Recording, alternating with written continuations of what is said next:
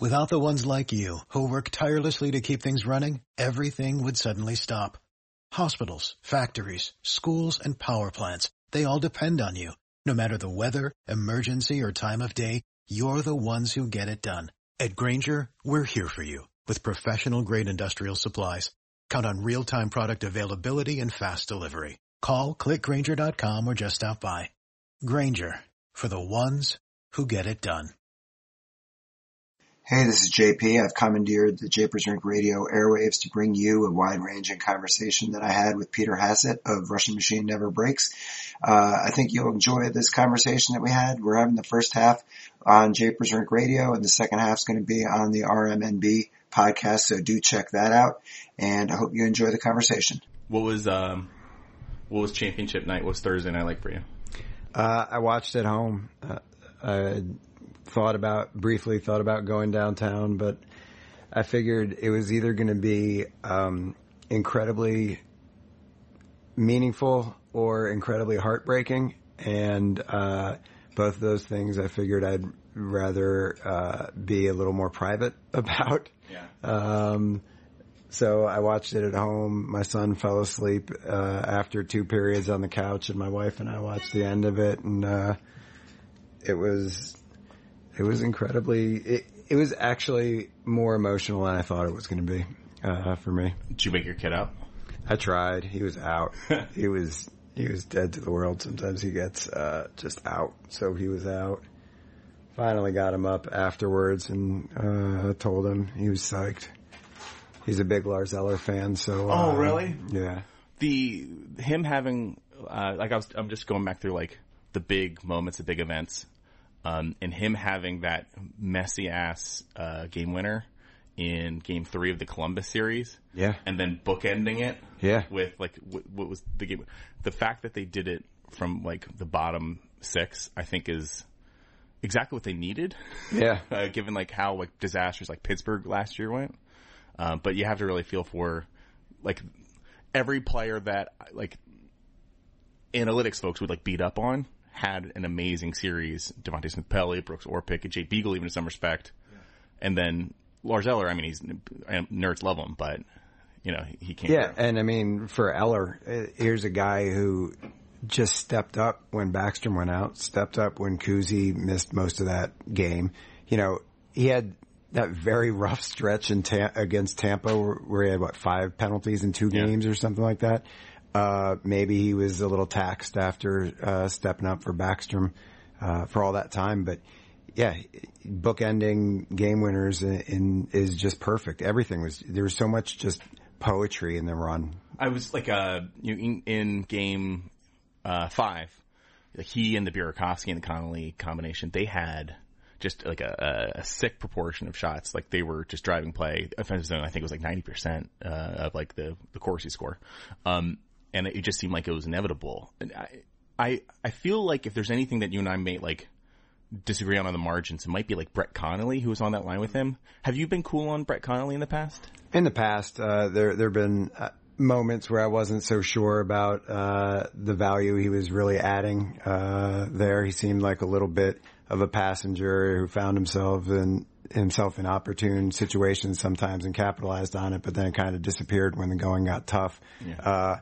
But he definitely had some big goals this spring. I mean, going into the finals, we did our round table, and everybody chipped in on their X factor, and I thought the X factor was going to be potentially that third line because last season Burakovsky, Eller, and Connolly were just awesome. Yeah. I mean, they could do no wrong, and it sort of didn't click this year for whatever reason, but they got back together towards the end of the Tampa series, I think, and they were very good. On some nights, they were the best line, and that was really impressive to see. There would be one night where it would be the first line, one night it would be the second line, one night it would be the third line, and then you even got scoring from the fourth line. So it really was everything coming together for the first time, of the Ovechkin era. There have been years in the past where maybe they got the scoring and didn't get the goaltending, and there were years they got the goaltending but didn't get the scoring. Times that they played well but got out-coached, and just everything There's so clicked. much there. So you, I think it was you who shared something that was like when the Caps have shooting above X, they've got saving below Y, and then the reverse. Like it was either all offense or all defense, and nothing in between. It does seem like, and I don't know if this like cheapens. It doesn't cheapen the cup for me one bit, but like to understand, to like appreciate in the end that like to win the cup takes like a combination of a damn good team or a team with like Tim Thomas saving 95 or whatever he was saving that year, and obscene luck. And like if you take the championship means the best team, but I mean that's still somewhat like the idea of playoffs are arbitrary and the idea of a championship's arbitrary, and no one's ever going to go by like win differential or a goal differential in the regular season to choose who the best team is. But like the Capitals had a bunch of President's trophies, which are determinative in one way, and then now they've got this. But to do this, they had to have like 95% on ice saving when Brooks Orpik was like on like that is I don't know, unspeakable. And then like Devontae Smith-Pelly having a Druce level postseason campaign, especially like that tying goal. And when he did score, it was indisputably skill based. It's right. Just that those were such few moments and he just finished all of them. Like, but he was like, the thing that just knocks me out is that he somehow, by scoring like 7 goals, he was on the ice for 9 goals total of like the Caps. He scored 7 of them and he was still underwater, which I guess speaks to how deeply troubled like the depth was in everything except for finishing. Yeah. Which I guess that's how you had to do it. I mean, that's that they couldn't do that in the past. That just didn't happen. No, I mean, we goof on people who talk about timely saves and timely scoring, but geez, man. I mean, that's what they got. That's exactly what they got, and they got it from everywhere. I think in the clinching game, they scored 4 goals, and it was Vrana, Ovechkin, Smith-Pelly, Eller, all 4 lines, all right? Up and down. I mean, Obi's, I guess, was on the power play, but still, it really shows, where they got it from absolutely everywhere. I mean, even Alex Chason had a big goal and wasn't even dressed, at the end, obviously. Nathan Walker had a big assist along the way, I think, on that, Chason goal. That was on the Chason goal. So, I mean, they really, they got it from everywhere. You look at the game winners that they had. Of the 16 game winners, I think Eller had 3. A couple guys had 2, and then they kind of spread it out. I mean, Brooks Orpik scored a friggin' goal in the beautiful. Yeah. So I think that there really were no passengers along the way. Everyone sort of contributed, and I guess that's what you need to have it happen, because it certainly hasn't been that way in the past, but God bless him for doing it this time. So to talk about like the best Caps team ever, like I think some people sleep on like the 08-09 teams. Those were amazing teams and some of my favorite teams to watch. And then last year's team, like again, this is like the on paper concept, was amazing. And then you probably had a team in like 91 that was amazing, or maybe it was 92. What was the year before Scott Stevens left was like, that was a damn good team. That did fine. Do you now have to consider 2018 to be the best Capitals? I mean, they won the championship, right?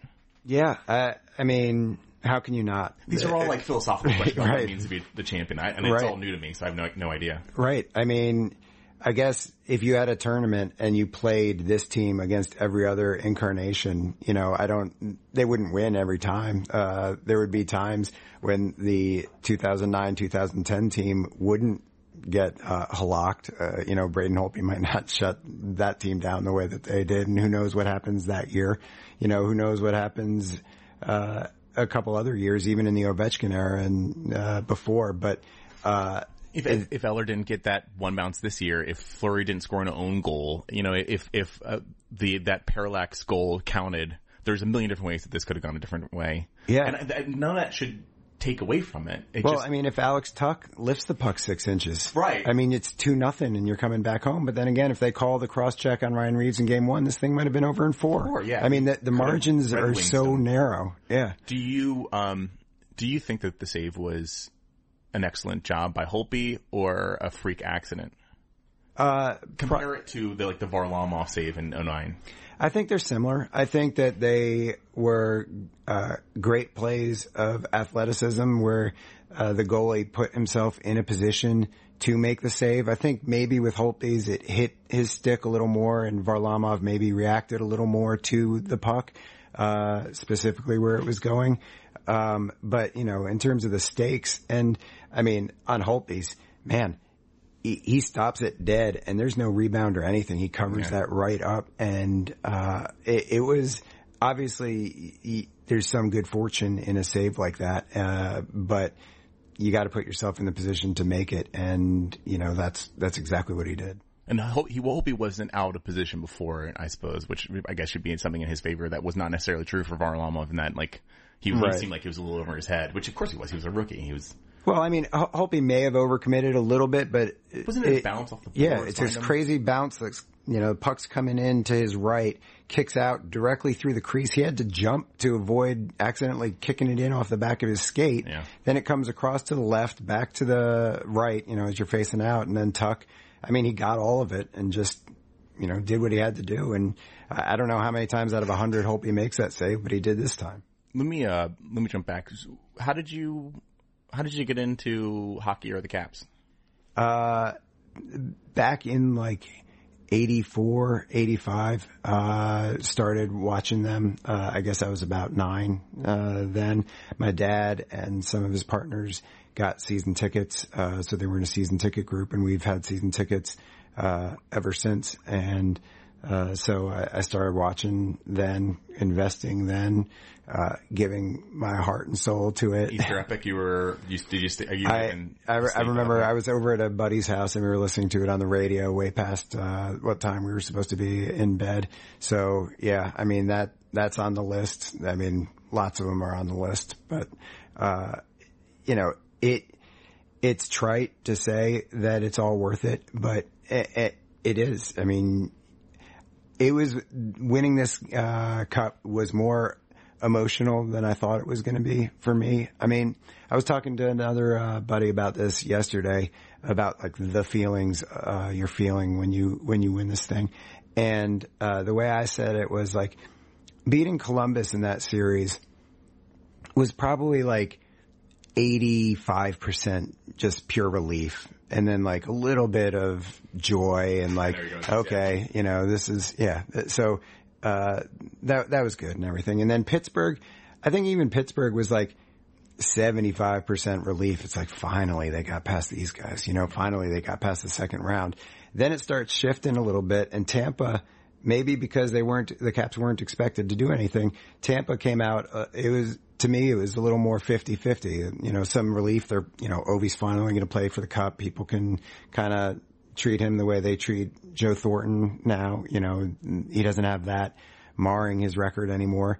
But then actually winning it, it was, 75-80% joy. And, there is still a relief aspect to it because most people, I think now, if for some reason they were holding back on their praise for Ovechkin, that's gone. I mean, he's cemented a legacy for everybody not named Larry Brooks. Larry Brooks is the exception.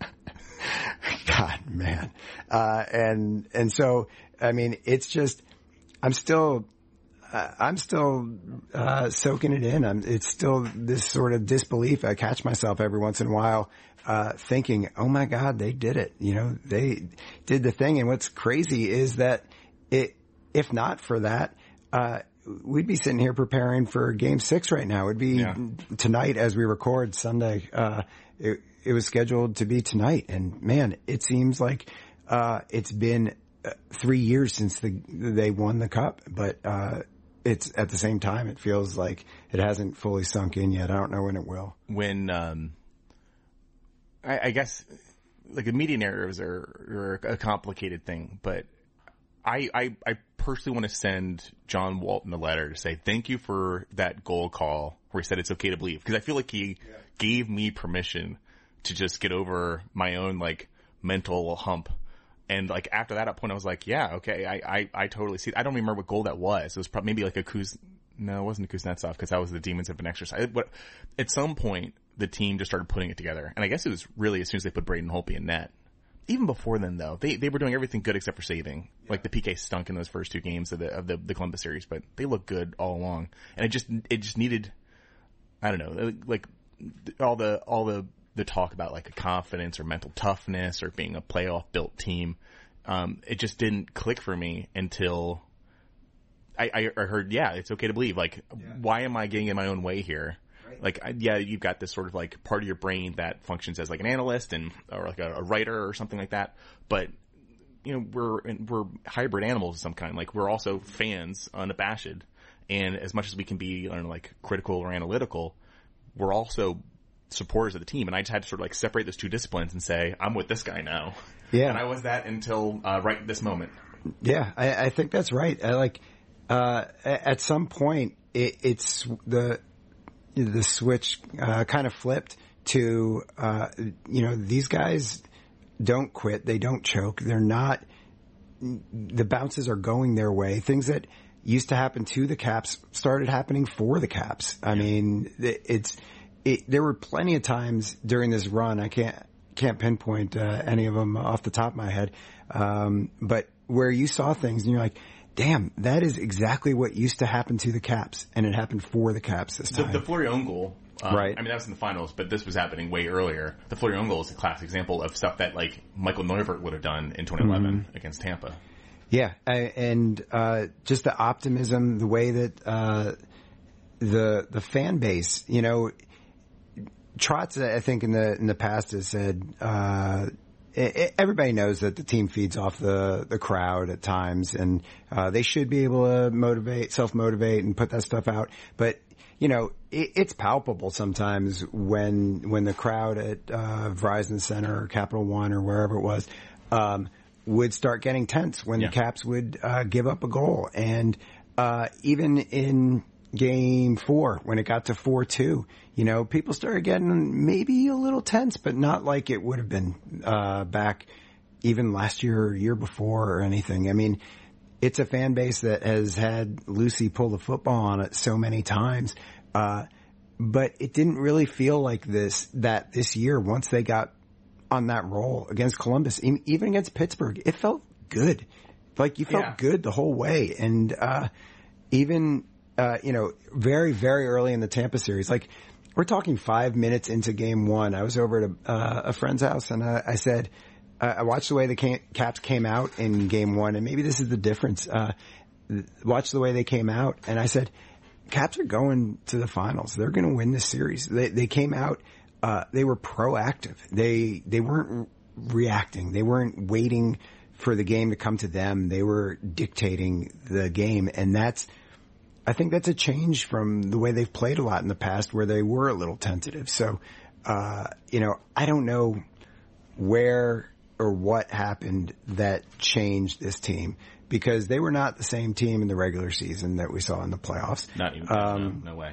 Not the same team in past playoffs that they were in this year's playoffs. And, I don't know that anybody could really put their finger on the how or the what of it, but just it happened and it was contagious and it snowballed, When, they had good, fundamental or process stats or whatever in the Columbus series, but those, 6 games, was it 6 or, yeah, it was 6 games, 4 went to overtime and 1 went to double overtime or something like that. And so like the games were tight, and, the Caps, I think 1 in 4 straight. It was a reverse sweep, after going down too low. But like it felt like at that point, it felt like this is all attitudinal, that like success caught up to process, after success leading process for, almost the entire season. And after that, it just felt fun and free. Like, I felt the same way that like I stopped dreading playoff hockey and I was like, all right, let's do this. I at some point I did something that I stopped doing a couple years ago, which is I invited friends over to watch the game with me. Because I said, let's have a fun time and watch the Washington Capitals in the playoffs. That would be a vulgar statement to me 5 years ago. This is like something that I would do ashamed in the dark, right? Yelling at things, and it's different. So about that regular season team, in November, it seemed really likely that the team would fire their coach. And I guess like PDO said no. And they went on an insane tear through December. And I thought that like, all right, Trotz's job is safe. And then they got trouble again in like late January, early February. And then they closed out the season amazingly. Yeah. But, Trotz at that time, and as of the time of us recording here, had uncertain contract status for next year. He was not hired by Brian McClellan, and at least against, I think it was Pittsburgh last year, but I think there's other examples as well of him making like, tactical lineup decisions that seemed self-defeating. The 7D and scratching Connolly seemed like that was a chief one, but we also had, like Weber over Schmidt the year before that, which was a weird one. In these playoffs, I don't think we saw any of those. And I would say that whether by deliberation or accident, Trotz made some really great, really interesting decisions, both on matchups or getting his players away from matchups. And to that point, I wonder if the flip side of the coin is more interesting. What Cooper did, to get the top line to stop matching up. I can't remember the different lines now on Tampa, but they changed their lineup against Ovechkin Kuznetsov line.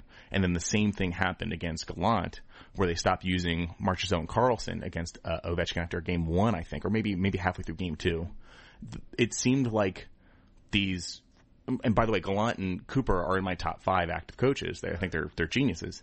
But it seemed like something about the Capitals made other teams commit seppuku or something. Like they made goof ups.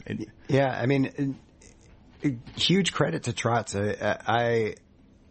I definitely advocated for a change behind the bench at multiple times since the end of last season. I just wasn't sure that it was working. I thought I'd seen enough.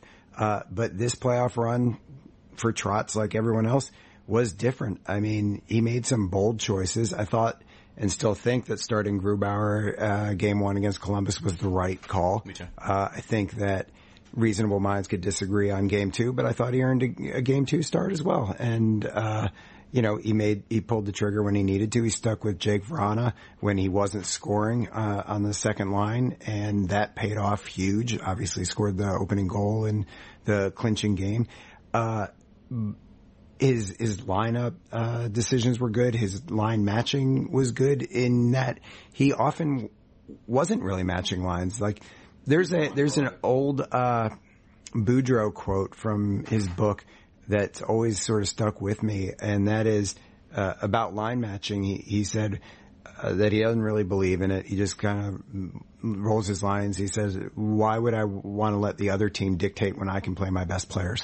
And I think you saw John Cooper overthink it, and I think maybe you saw Gallant overthink it as well. But I mean, Trotz, here's a dude who just outcoached a former Jack Adams winner in Tortorella, the 2-time reigning Cup winner in Sullivan, everybody's favorite young coach in Cooper, and then the guy who's going to easily win Coach of the Year in Gallant. And Trotz and his staff, to be sure, Trotz, we're just using Trotz as a collective, pronoun for the entire staff, because it's certainly a team effort there too. But Trotz outcoached every one of them, and pretty comfortably. And I definitely did not see that coming, but sure glad it did. So I was certainly on the team.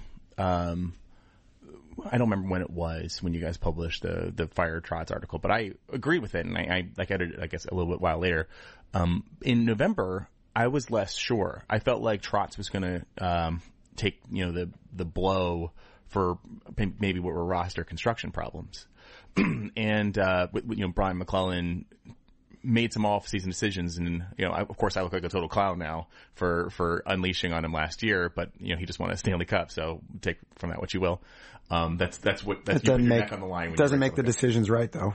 And, yeah, and I wouldn't say like, oh, they would have won it. Counterfactuals are science fictions, who cares? So what if Nate Schmidt played for the other team? Right. They may have lost. Who knows? That said, I still don't. Do you now advocate saying, and how much of this is sentimental, you have to extend an offer to Trotz. The Capitals should extend an offer to Trotz, and whether Trotz should accept it or not, who knows? It seems like every coach is X number of years away from getting fired. Do you think that we should see Barry Trotz in October?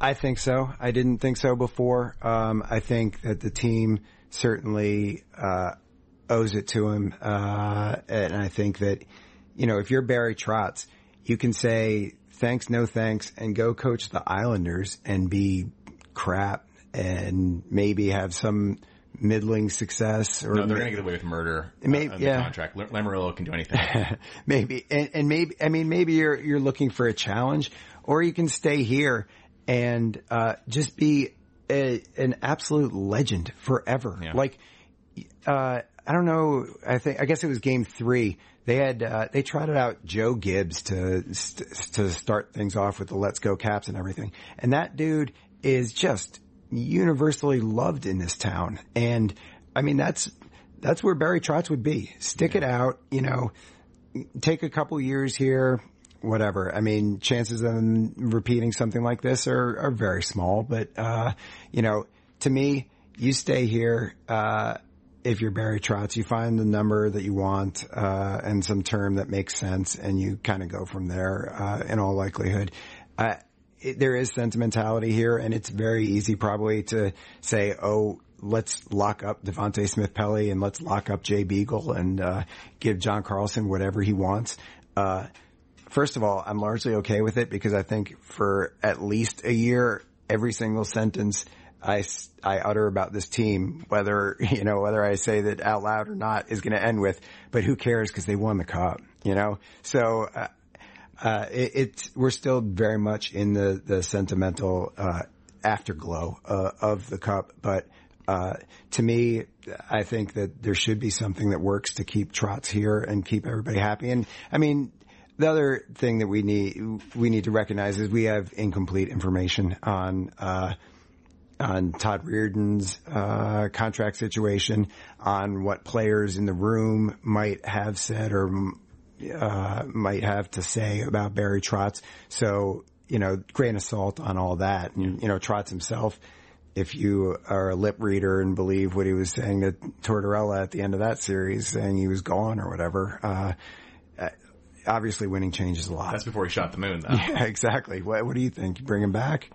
I think, first of all, the part about the Joe Gibbs legacy, Barry Trotz could be, I don't know, shooting Eastern Motors commercials for the next 2 decades, and we'll see him.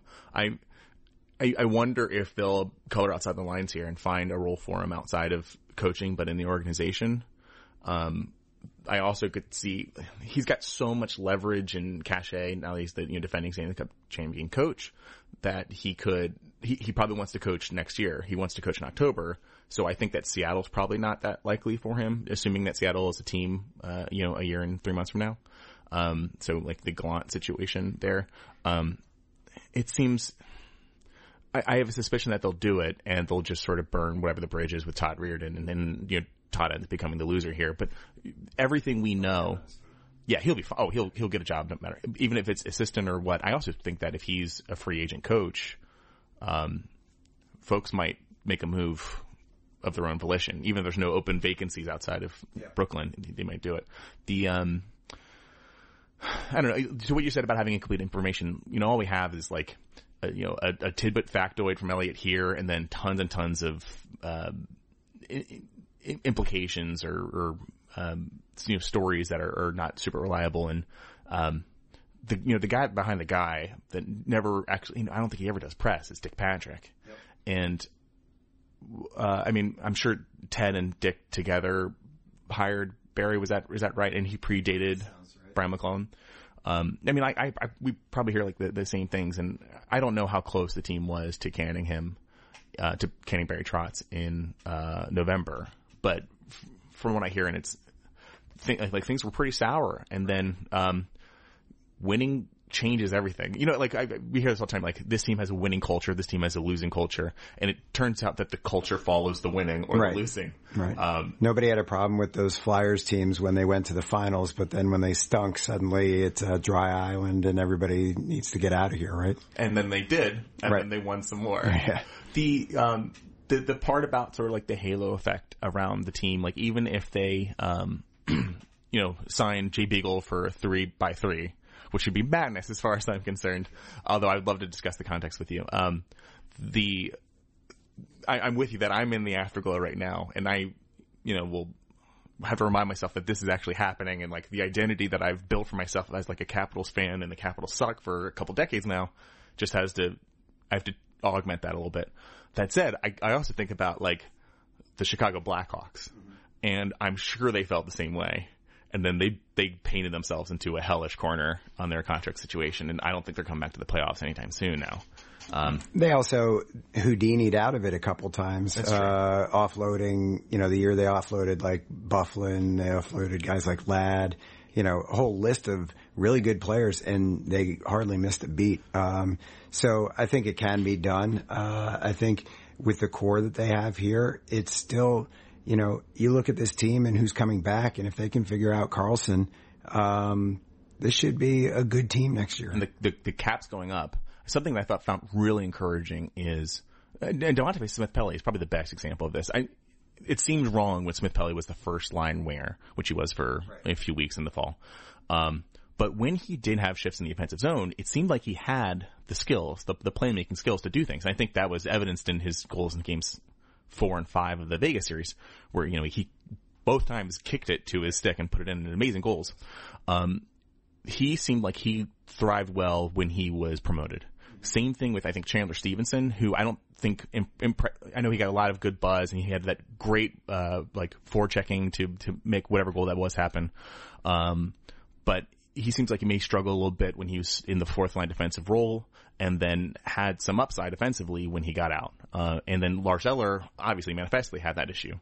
That said, the top 9 forwards are locked up for next season. Assuming that Tom Wilson, he's an RFA, he'll get a who knows what his salary will be, but his term will be an interesting thing to find out. I don't, like, it's sort of like a blockade situation. I don't know how they'll find those. They've got a lot of really interesting players down low, and I'm very curious what it's way too premature to talk about this. No, but yeah. I want to know what that opening night lineup will be.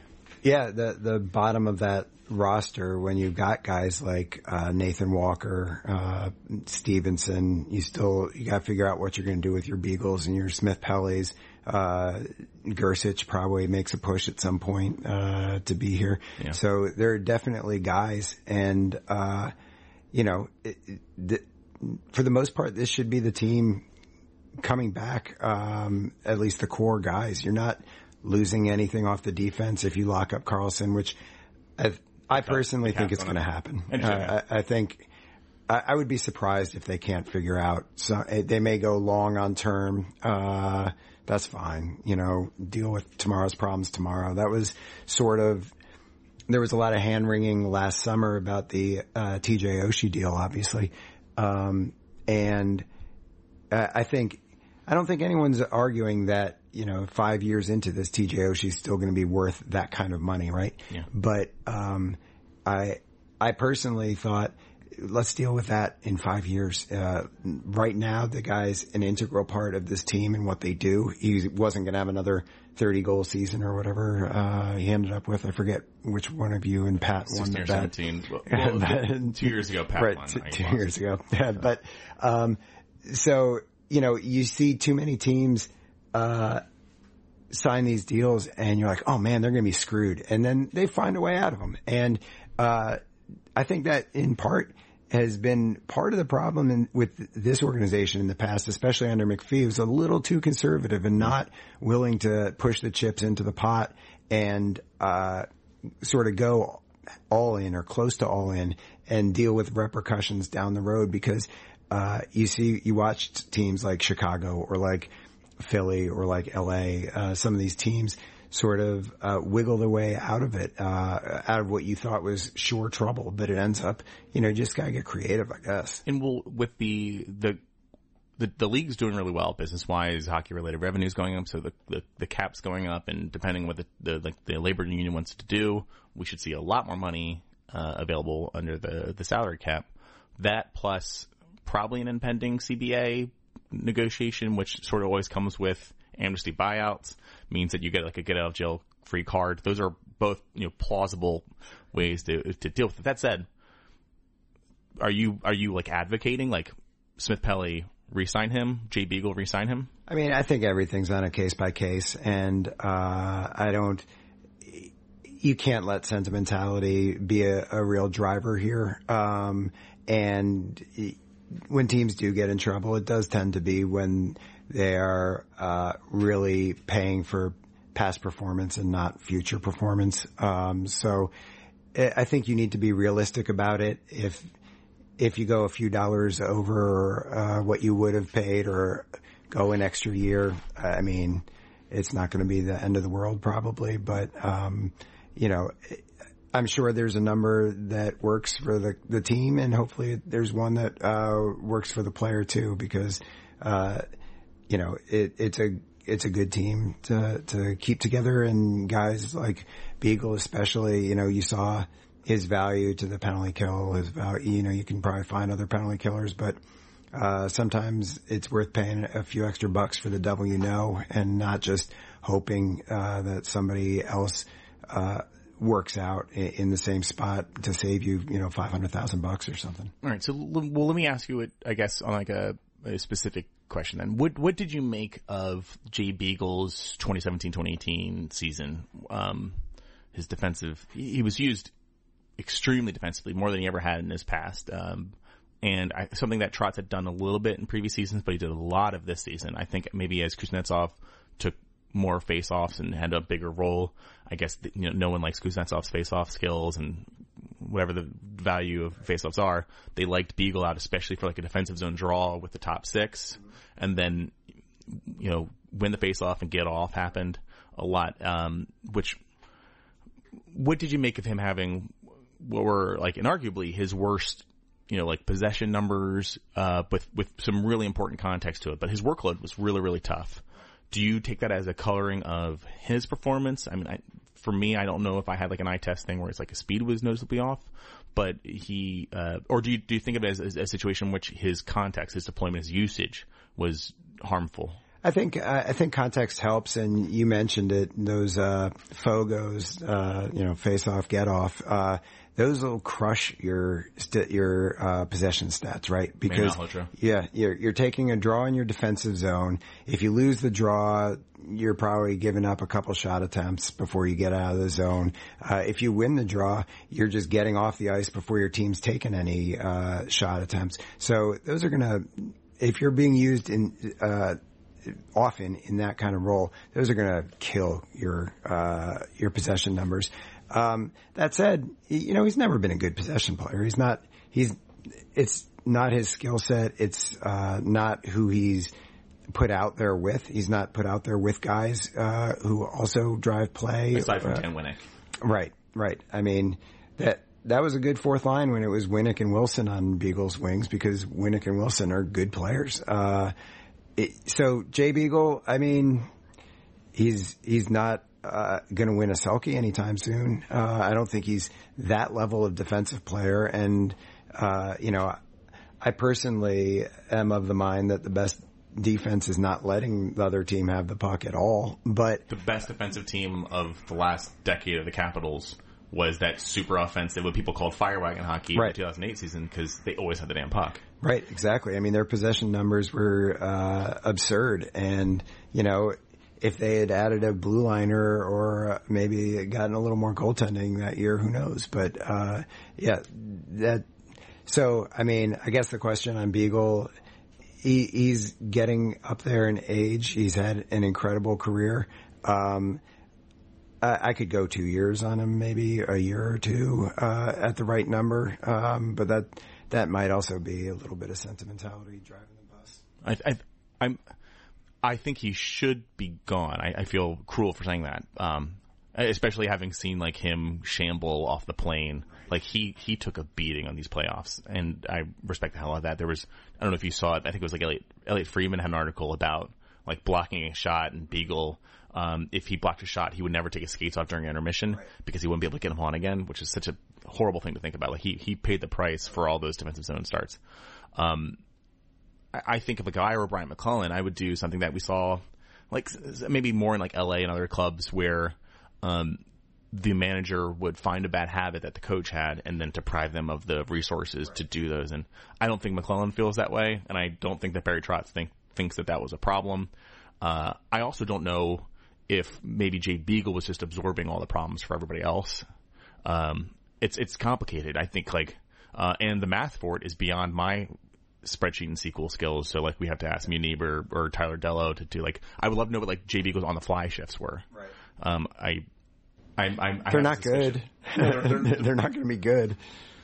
Yeah, but I mean, if he's, I don't even remember where he ended, but it was somewhere between 38 and 42%, of shot attempts, and that's brutal. And then I guess that brings me to the other use case here, which is I guess the senior player on the Capitals, defenseman Brooke Orpik, who is 36 or 37 now, entering his last year, $5.5 million a year, and had, last year had the best season probably of his entire career. This season, he got paired with Madison Bowie, who was never looking for ready for the NHL, and then I guess eventually just through routine actually ended up building up some chemistry with Juice, especially in just having Juice be the exit guy. But with 1 year left, there's the idea that maybe there'd be an entertainment of a buyout. I think that it's probably off the table given his on-ice save percentage and shooting of the playoffs and the sort of the halo effect of winning the cup. Yeah, I don't know that a buyout really was ever on the table. 'Cause when you buy out a guy, first of all, you're having a cost impact on the salary cap beyond when the guy's gone, 2 years or something. Right. So in this case, right, exactly. And then you're going to have to replace him with something. So add cost there. And what are you really saving and what are you really upgrading in those situations? It's got to be a replacement level player. Right. I mean, is Jerabek ready to step into all those roles? I don't think so. Do you have other guys? You can probably find somebody on the scrap heap in free agency, but again, that's sort of the devil kind of thing. And, if it ever was entertained the way that this season went and, the obvious love that these guys have for him. And I'm not a big intangibles guy, but it's hard not to see it there. Yeah. The way that he's taught some of these younger guys how to be pros, how to take care of their body, not necessarily the past 3 days, but, I'm going to take a sip of my beer. Yeah, exactly. But it's clear, and for most of this year, he was put in a role in which he couldn't succeed. He couldn't be expected to succeed, like Smith Pelly on the first line. You gotta give guys a chance. And last year he was terrific in a sheltered role with a very good defenseman, with Nate Schmidt playing with him. And that obviously helped. When he got slotted down after the Kempney trade, into that third role, Christian Juice isn't Nate Schmidt. Maybe someday he could be, up there, in terms of his play. I like what I've seen from him, and if he can, not get outmuscled by David Perron, in front of the net. I mean, that was kind of a Christian Juice in a nutshell moment that's gonna stick. But wasn't Orpik right next to him, while that happened? Wasn't he messing? No, wait, that doesn't make sense, because wasn't he with Marchessault or Carlson? Yeah, I mean, he was probably. It was that play right afterwards where he watched the goal go in and then. That was on the that pass to Tuck, or the Tuck pass to Riley Smith, I think. And you're thinking of the interference? I don't know what I'm thinking about. Maybe. But anyway, but yeah, exactly. Sorry. But point being, on Orpik, obviously a very valuable leader, and I think a wise man once said that this would be a successful contract if they win the cup. Damn it. So by your own parameters, this was a successful contract, and he, I think, has the right to play it out at this point. Yeah, it would seem like it would be almost cruel at this point to make a change about it. And cruel in a way that is not defensible. Well, it's not the way this organization does things. And I like that about them. I love that. Absolutely. As much as what you said about George McPhee being overly conservative, and I entirely agree, just made marginal moves always on the defense, and then he's like, we're going to add a face puncher. he also did a lot of work to like land his players who wanted out into good deals and hold off on deals if they thought they would be harmful, deleterious to the player. He was a good dude. And I think that attitude stays, and I don't think that's a very common thing in this league, especially in. I mean, there's you can look at it as the team not always flexing all the advantages that were available to it, but the Caps never had any of those backdiving contracts. Where Marian Hossa makes $1 million in his last year after making $8 million every other year, and then suddenly he retires. Wow, who saw that coming? The Ovechkin deal, when it happened, what was it, like 2009, 2010? It was 2010, right? Where he signed like the giant deal. And people kind of I mean, it wasn't backloaded as much as the other ones were. Actually, I think it was. Well, it was almost the opposite. It was a remarkably stable one. Am I wrong? Right. Well, no, that's exactly right. It wasn't like the Kovalchuk deal. Those deals that had the tails that, they were so front loaded on salary, and obviously the AAV against the cap is the average of all the years, so that guys could play the first few years and then just retire. Yeah. They were structured so guys could retire, and they were structured for the team so that the cap hit would be lower by just adding these BS years at the back end of it. And the Caps didn't do that. There were a lot of other things that you could point to. I think where this organization has really acted with integrity towards its players. Very, very few buyouts in this team's history since the cap came into place. I'm trying to. Was Brooks like bought out or just unconditional waived? He was traded to Toronto in the Carrick That's deal. Right.